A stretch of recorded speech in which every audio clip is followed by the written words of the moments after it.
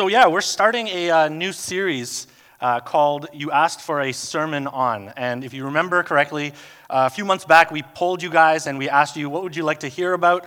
And honestly, I was really excited because I was like, I don't have to do this series. I'm excited to see who's going to be up here squirming their way through the scriptures and explaining their little things and getting hateful emails and stuff like that. Well, I guess I'm the first victim. So in the next few weeks, we're going to be looking at some of the topics that you've submitted. And the thing that you've asked for this morning, or at least the thing that was predestined for this morning, see what I did there?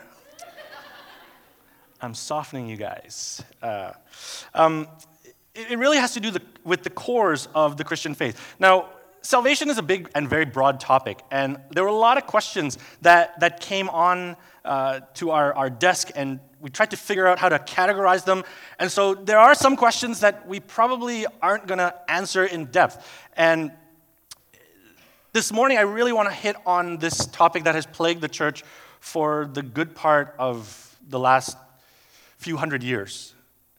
Am I chosen by God specifically, or am I chosen and destined for condemnation? Am I chosen to be his people individually? Like, does God say, you have faith, like this section is saved, this section, sorry guys. That's what we're going to look at. So, pretty light topic this morning. So, how do I know if I'm chosen or not? So we're going to talk about that this morning. Let's pray, and we'll get into this. Lord God, I need your help this morning. Not just for me, but God, for the people listening. Father, we praise you. We sing about you. We love you. We understand your goodness. We know that things aren't perfect here in this world, but we know that your love is perfect. We know that you chase after us. You pursue us. You give us the fullness that is in Jesus. And forgive us for times when we've not paid full attention to that. Lord, this morning I pray that this would be a dialogue, not just with me, and not just with each other, but God, with your Holy Spirit. I pray that your Spirit, in the most comforting way that your Spirit is, would continue to woo us closer to you, would continue to speak to the places where we have doubt. Where there's confusion, Lord, I pray for clarity. Where there's doubt, I pray, God, that there would be a pointedness in asking the right questions, in discovering you for who you really are. Father, I also know that there's an enemy out here who just enjoys messing around with some of these truths that you hold so close to you. So, Father, I pray in the name of Jesus against anything and anyone who seeks to take away those words that give life. Holy Spirit, I pray that you remind the forces that be that the blood that was shed on the cross has won this battle for us. Lord Jesus, I pray for those who are sitting here as well, for whom maybe they've been wrestling with some of these things and just can't get over the hump. God, I pray in your grace and in your mercy, God, that you would bring them over. Not my words, but by your movement. Lord, we want to submit ourselves to you. I want to submit these words to you. Use these words, God. Father, whatever you want to do this morning, I pray that you have the ability to do so. We bless you and we thank you, and I pray all these things in your most awesome name. Amen. Have any one of you ever joined something or gone somewhere where you realize that there's something much bigger going on than what you signed up for? Anyone? Yeah? No? I'm the only one? All right. And it may not have necessarily been a good thing, or maybe you just sort of showed up somewhere and you're like, hey, someone invited me to this thing, I came, and it never occurred to you that something else was going on. When I was 18, I think I turned 18, my parents were, I guess, concerned that I was spending way too much free time at home. Like, we didn't have the internet when I was growing up, shows how old I am. So I wasted a lot of time playing video games and stuff, Nintendo, stuff that apparently people are buying now for like large amounts of money. It was pretty cheap back then. So I'd waste a lot of time playing all those kinds of things. And my parents were like, why don't you go get a job? So I was like, all right, fine, let's do this job thing. So I looked into I opened up a newspaper in the classified sections, and I looked at some of the jobs that I was possibly qualified for and some of the jobs that I really didn't want to do. And honestly, the two things that stood out were Going door to door and selling things, I really didn't want to do that. And the other one was waiting tables and washing dishes. And I was like, how hard could that be? Right? Like, you give people their food, you collect their money, go wash some dishes. I've seen mom do that. How hard could it be, right? Just kidding, moms. It's hard. So anyways, this was downtown Toronto. I loved downtown Toronto. Still to this day, I love downtown Toronto. If I could, I would live there. And so if you remember going downtown Toronto years and years ago, probably like 20-ish years ago, right? You remember Sam the Record Man, right? Yeah, that was iconic, right? Sad day when they had to take all that stuff away. You remember that arcade, the video game arcade, a little bit farther down on Yonge Street, a little bit past Eaton Center, right? Where all the Asian kids honed their skills, right? Just slightly down there. I was excited because the restaurant was there. It was in that place, and I thought, sweet, I love video games. I waste most of my summers playing video games. What better thing to do than to get a job at a place near the video arcade, right? Because I could make money and then spend it. So I get down there, but if you remember Yonge Street carefully, there was also on the opposite side of the arcade. Now, this is, if you don't know this, I'm giving you a little bit of a historical lesson. I don't know if it's still there. I haven't been there in a long time. Across from there was quite a large portion of those places that were of the entertainment kind. There were strip joints. So, they're still there? Thank you. All right. Thank you. I hope you know that only because of Google Maps. No. So I went and I applied for this job at a restaurant, which was like 3 doors down from this strip joint. So my dad's a pastor. I'm like, I think I'm just going to say I work at a restaurant. So I went in there, and, it was like a dark and sort of seedy-looking restaurant. I was like, whatever, no big deal. And I sit down, and I start realizing, as the doors open towards the other sides, and I guess there's like a walkthrough, I realize that the restaurant is actually connected to the strip joint. I'm like, no big deal. They maybe share a kitchen. Like, who cares, right?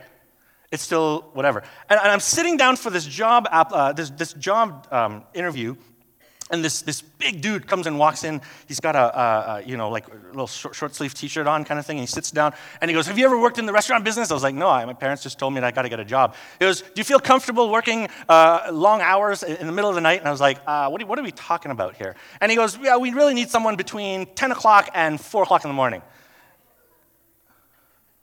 I was like, "People are eating at that time?"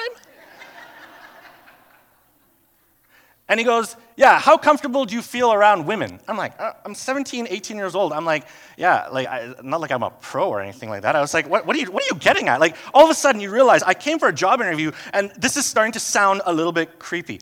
And then he goes, "Yeah, I own this entire block, and you'd be servicing the entire thing, including that place down there." And he pointed. I said, "I'm really sorry. I don't think my dad would love my work here." And I took my resume and I walked out of there. And I'm embarrassed to this day that I didn't think that when I showed up, there was something much greater actually happening there. This was the days before Google. This was the days before I could discover that, hey, Mr. So-and-so owned the entire block, and everything in this place, including this restaurant, which was 3 doors down, was part of his establishment. It's funny, I was sharing this story because for us, when I think about this topic that we're talking about, there are a lot of things that we talk about the kingdom of God. There are a lot of things that we talk about salvation for which we miss. Things that are shaped by our culture that we arrive at, and when we arrive at them, we think that it's just about this small little sliver of what it actually is, but there's something much greater happening. And unlike my story, these things are much greater. These things are better. Is that me, Scott? Am I messing that up? What should I do? Nothing? All right. Sorry about all of that. So as I was saying, the kingdom of God and salvation, the thing that we're going to be talking about this morning, many of us in our culture have this idea of what it is, and I'm afraid it's just like us showing up for something small, when really God's like, I intended for such a big thing. I own the entire block. I own this much, and I need you to see what this is all about. So to prep this, I went to all my pastor friends. I have about 8 or 9 of them that I keep in contact with, and I asked them some really basic questions, and I asked them about what their congregation thinks about salvation. So I said to them, how many of your congregation would you estimate that if you were to ask them about faith and salvation and what it's all about, what percentage would say that it's just about getting to heaven? And I'll tell you, these 9 pastors said between 45 and 65% of their congregation. Right? It's not wrong. Like, if you're here and you're part of that percentage, you're not wrong. But there's so much more. There's so much more that's actually going on in that. There's so many other things that I want to talk about this morning that I feel like some of you who ask these questions are going to be a little bit disappointed that we're not talking about, that we maybe misunderstand. Like, for example, one of the questions was, can I lose my salvation? And again, like, that's something that needs a sermon on its own. But Kevin and I were talking about this, and the idea was this. If we're asking it from the perspective of how much can I do before I can like really lose out on my faith, you're in the faith for the wrong reason. Like, let me give you an example. I was thinking about this from, some illustrative purposes, right? Like, if you got married and your only goal was to see how much you could get away with while still kind of being married, but kind of still doing whatever you wanted to do on your own and like sleeping around and doing all sorts of kinds of things. I'm sorry to say this, but like you're treading on some really, really tough waters there. Right? Again, like this is like a mini sermonette. It's like a freebie right here. Right? Like those are some of the questions that have sort of come up. And the question that we're talking about this morning is semi-tied to this idea of if God chooses us, right? How do I know I'm one of the people that God has chosen? Or does he actually choose me individually?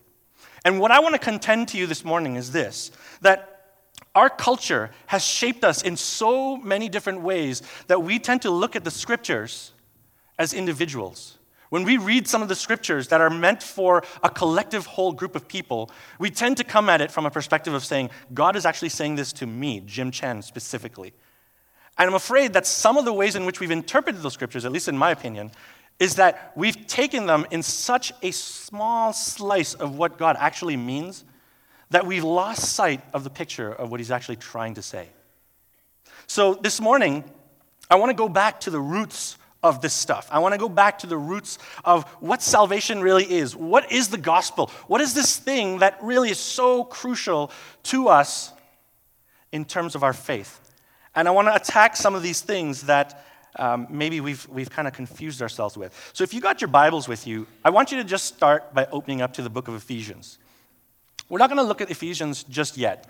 I just want you to get that open for now. So what I thought is that I would start off by sharing what the gospel is. And I saw this illustration being shared, I think it was by Bruxy Cavey, and he saw it from some other people, I guess. And I want to attempt to replay that for you today so that we all have like a base level of where we start, all right? So give me 1 second. I was looking for larger chairs because you'll understand why in a second, but I stole these from children's ministry. So here we go. Here's the gospel message in chairs, all right? And I'm sorry if people are listening online, you won't be able to see this. So just imagine 2 chairs. It starts off like this. In the beginning, God. God is love. We know this. But in the beginning, God created. He created everything. And he creates mankind. And he creates mankind in his own image. And he creates mankind to have a relationship, a connection with him.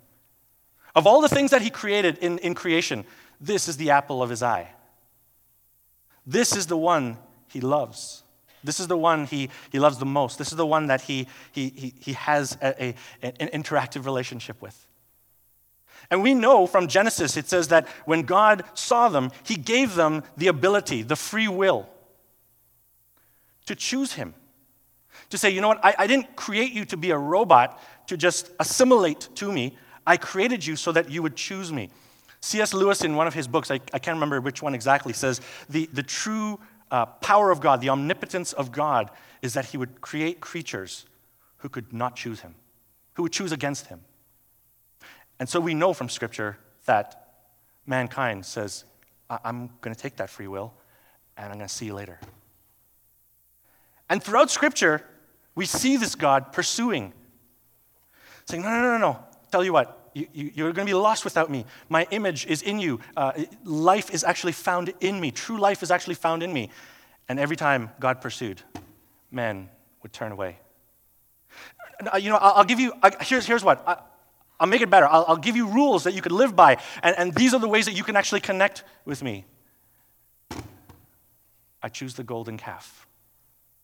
Okay, you know what? I'll give you kings and judges to kind of protect you and to take care of you and to give you an idea of who I am. No. I'll put you in captivity just to show you just what exactly you're missing out and so that you'll continue to pursue me because I want you, I love you, this is who you're made to be. And we know from Scripture that they keep turning. And then, when we fast forward, God sends Jesus, his son. And he lives amongst us, teaches us what true life is really meant to be, teaches us that here's what it is to love your neighbor, here's what it is to love God, here's what it is to be loved by God. Here it is to understand that no matter what you've done, no matter what your history is, that God still is pursuing you.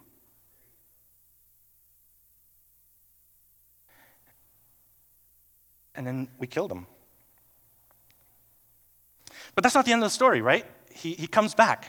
Like, that's the good news, is that Jesus beat all those things that plague us so that we could, when we come to Jesus, turn and be right with God so that we can come and find what we're actually meant to be in God.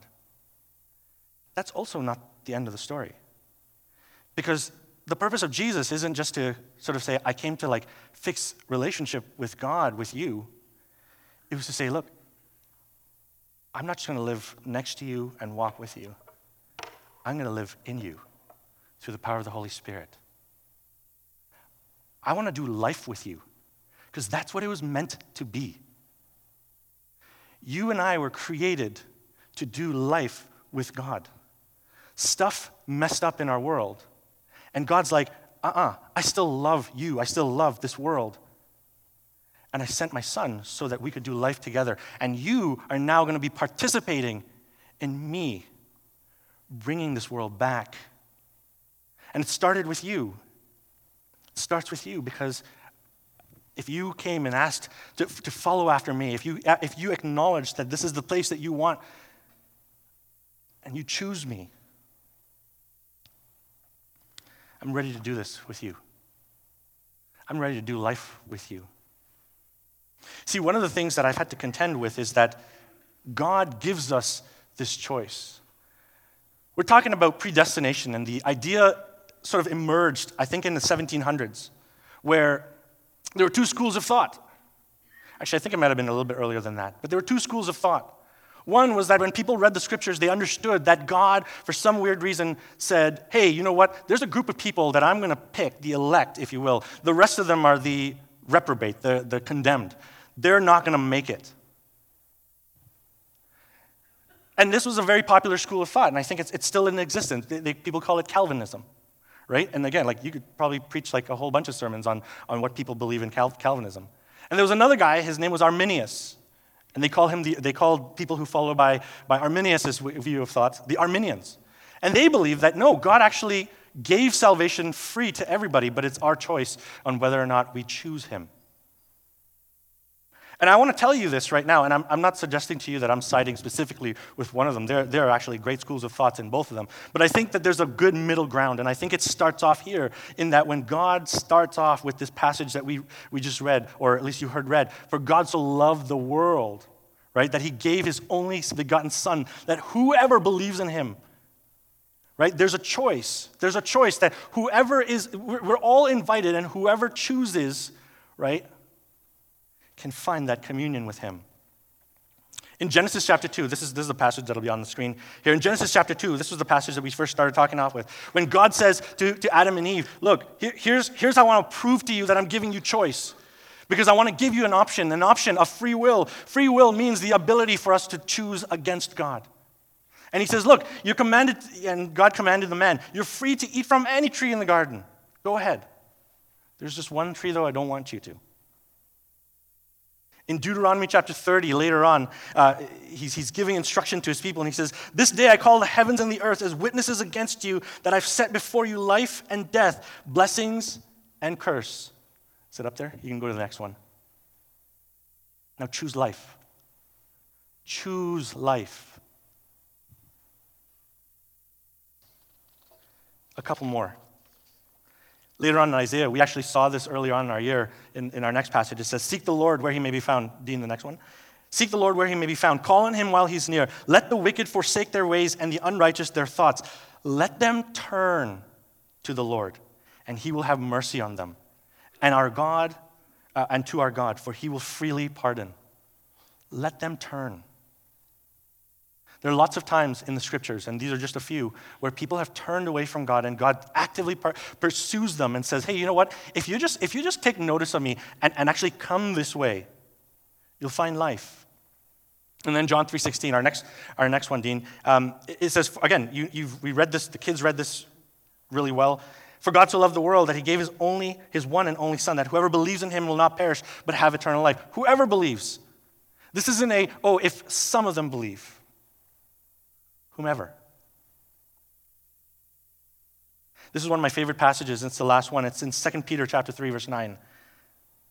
"The Lord is not slow in keeping his promise." We talked about this in our last series about God coming back, and when's God coming back? Why is he taking so long? And Peter has this great answer. "The Lord is not slow in keeping his promise, as some understand slowness. Instead, he is patient with you, not wanting anyone to perish, but everyone to come to repentance."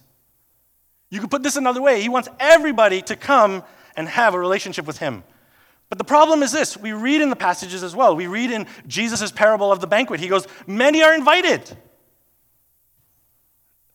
but few are chosen." Few come. That's what it means. He puts the invite out to everybody, but not everybody shows up. And so we have this understanding, and I want to set this understanding up, that you have the choice. You hearing this message, if you've never heard about God, if you've never invited Jesus into your life to do life together, you are now being invited. You're hearing this message. The invite is going out to you. Choice is yours. The question now is this. When we make that choice, what exactly is that choice doing? And to go back to what I started with this morning, is that a get-out-of-hell-free card? Is all we're doing so that, in this cute little illustration here, is all we're doing with this sort of, we can have our little membership card saying, yeah, you know what, when I was 4 years old, I made a profession of faith, and I guess I'm not going to hell kind of thing? Is that all it is? And I want to suggest to you from the book of Ephesians that it's not. And if you got with you Ephesians chapter 1, this is a passage that a lot of people also read predestination into, but I want to suggest to you something much different. It says this in verse 3. Actually, I'm going to start with verse 1 here. "Paul, an apostle of Christ Jesus by the will of God, to the saints in Ephesus, the faithful in Christ Jesus, grace and peace to you from God our Father and our Lord Jesus Christ."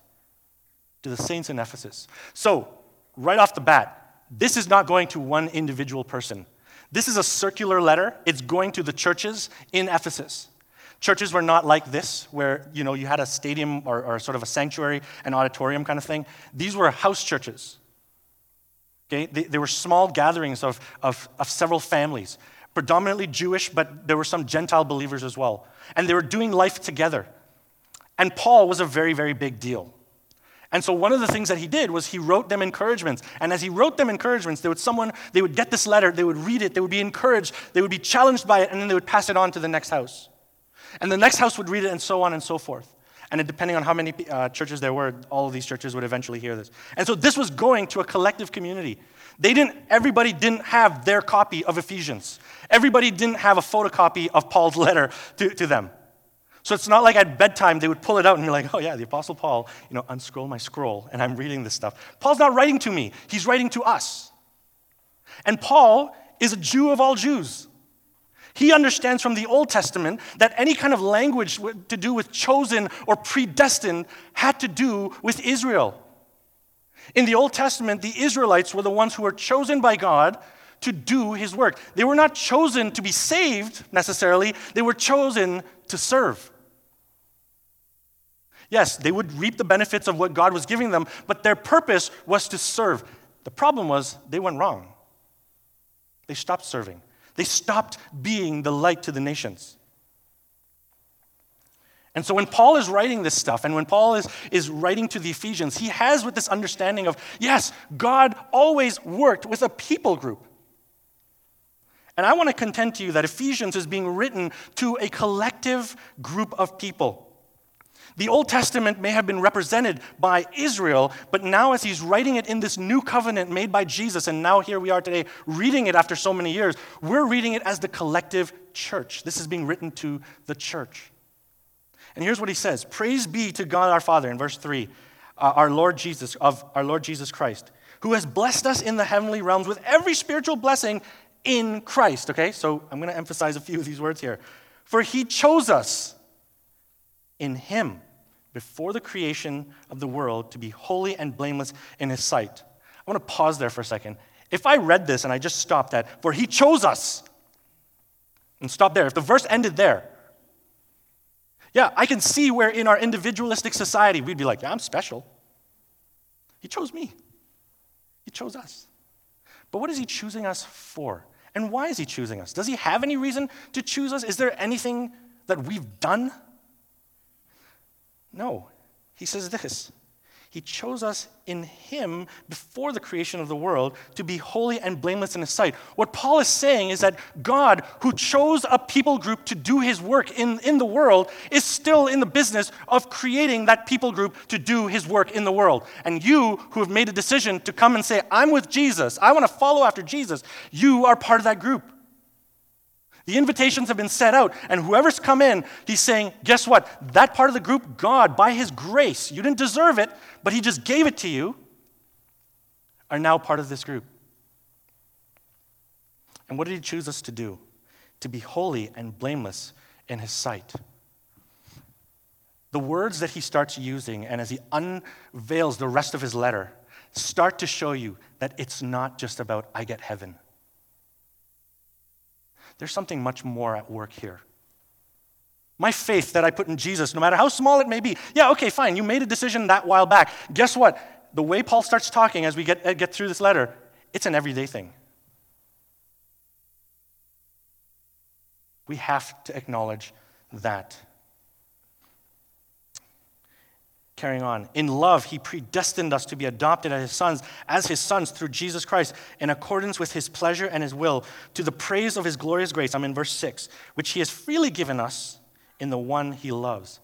Again, all this language about in Jesus, in him, in the one he loves, all these things, they're not done because you're special. I'm sorry to break it to you. I get that, we live in a world where we want to improve ourselves and be all these kinds of things. But the only reason we could say we have faith is because of Jesus. Yes, God loves us. God, he sends his son to die for us, to draw us closer to him. But guess what? He didn't do that because there was anything special with you. He did that only because Jesus and his death allowed him to do that. And I'll tell you something, when Jesus walked this world, one of the incredible things that we see is that he took that love, he took that grace to the outside. He took it to people who the world had pushed away. He took it to people who had been burned by religion. He took it to people that the world basically said, you're worth nothing. And he says, in God's eyes, through me, you're worth a lot. That's good news. It's not just about, hey, if you ask me to become your friend or whatever, I'll give you heaven. I mean, again, that's part of it, but that's such a small slice.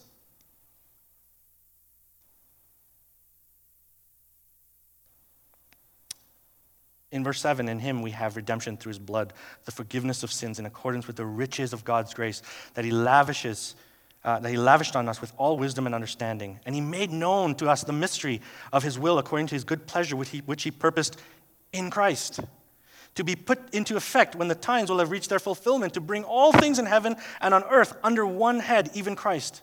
In him we were chosen, having been predestined according to the plan of him who works out everything in conformity with his purpose of his will, in order that we, who were the first to hope in Christ, might be for the praise of his glory.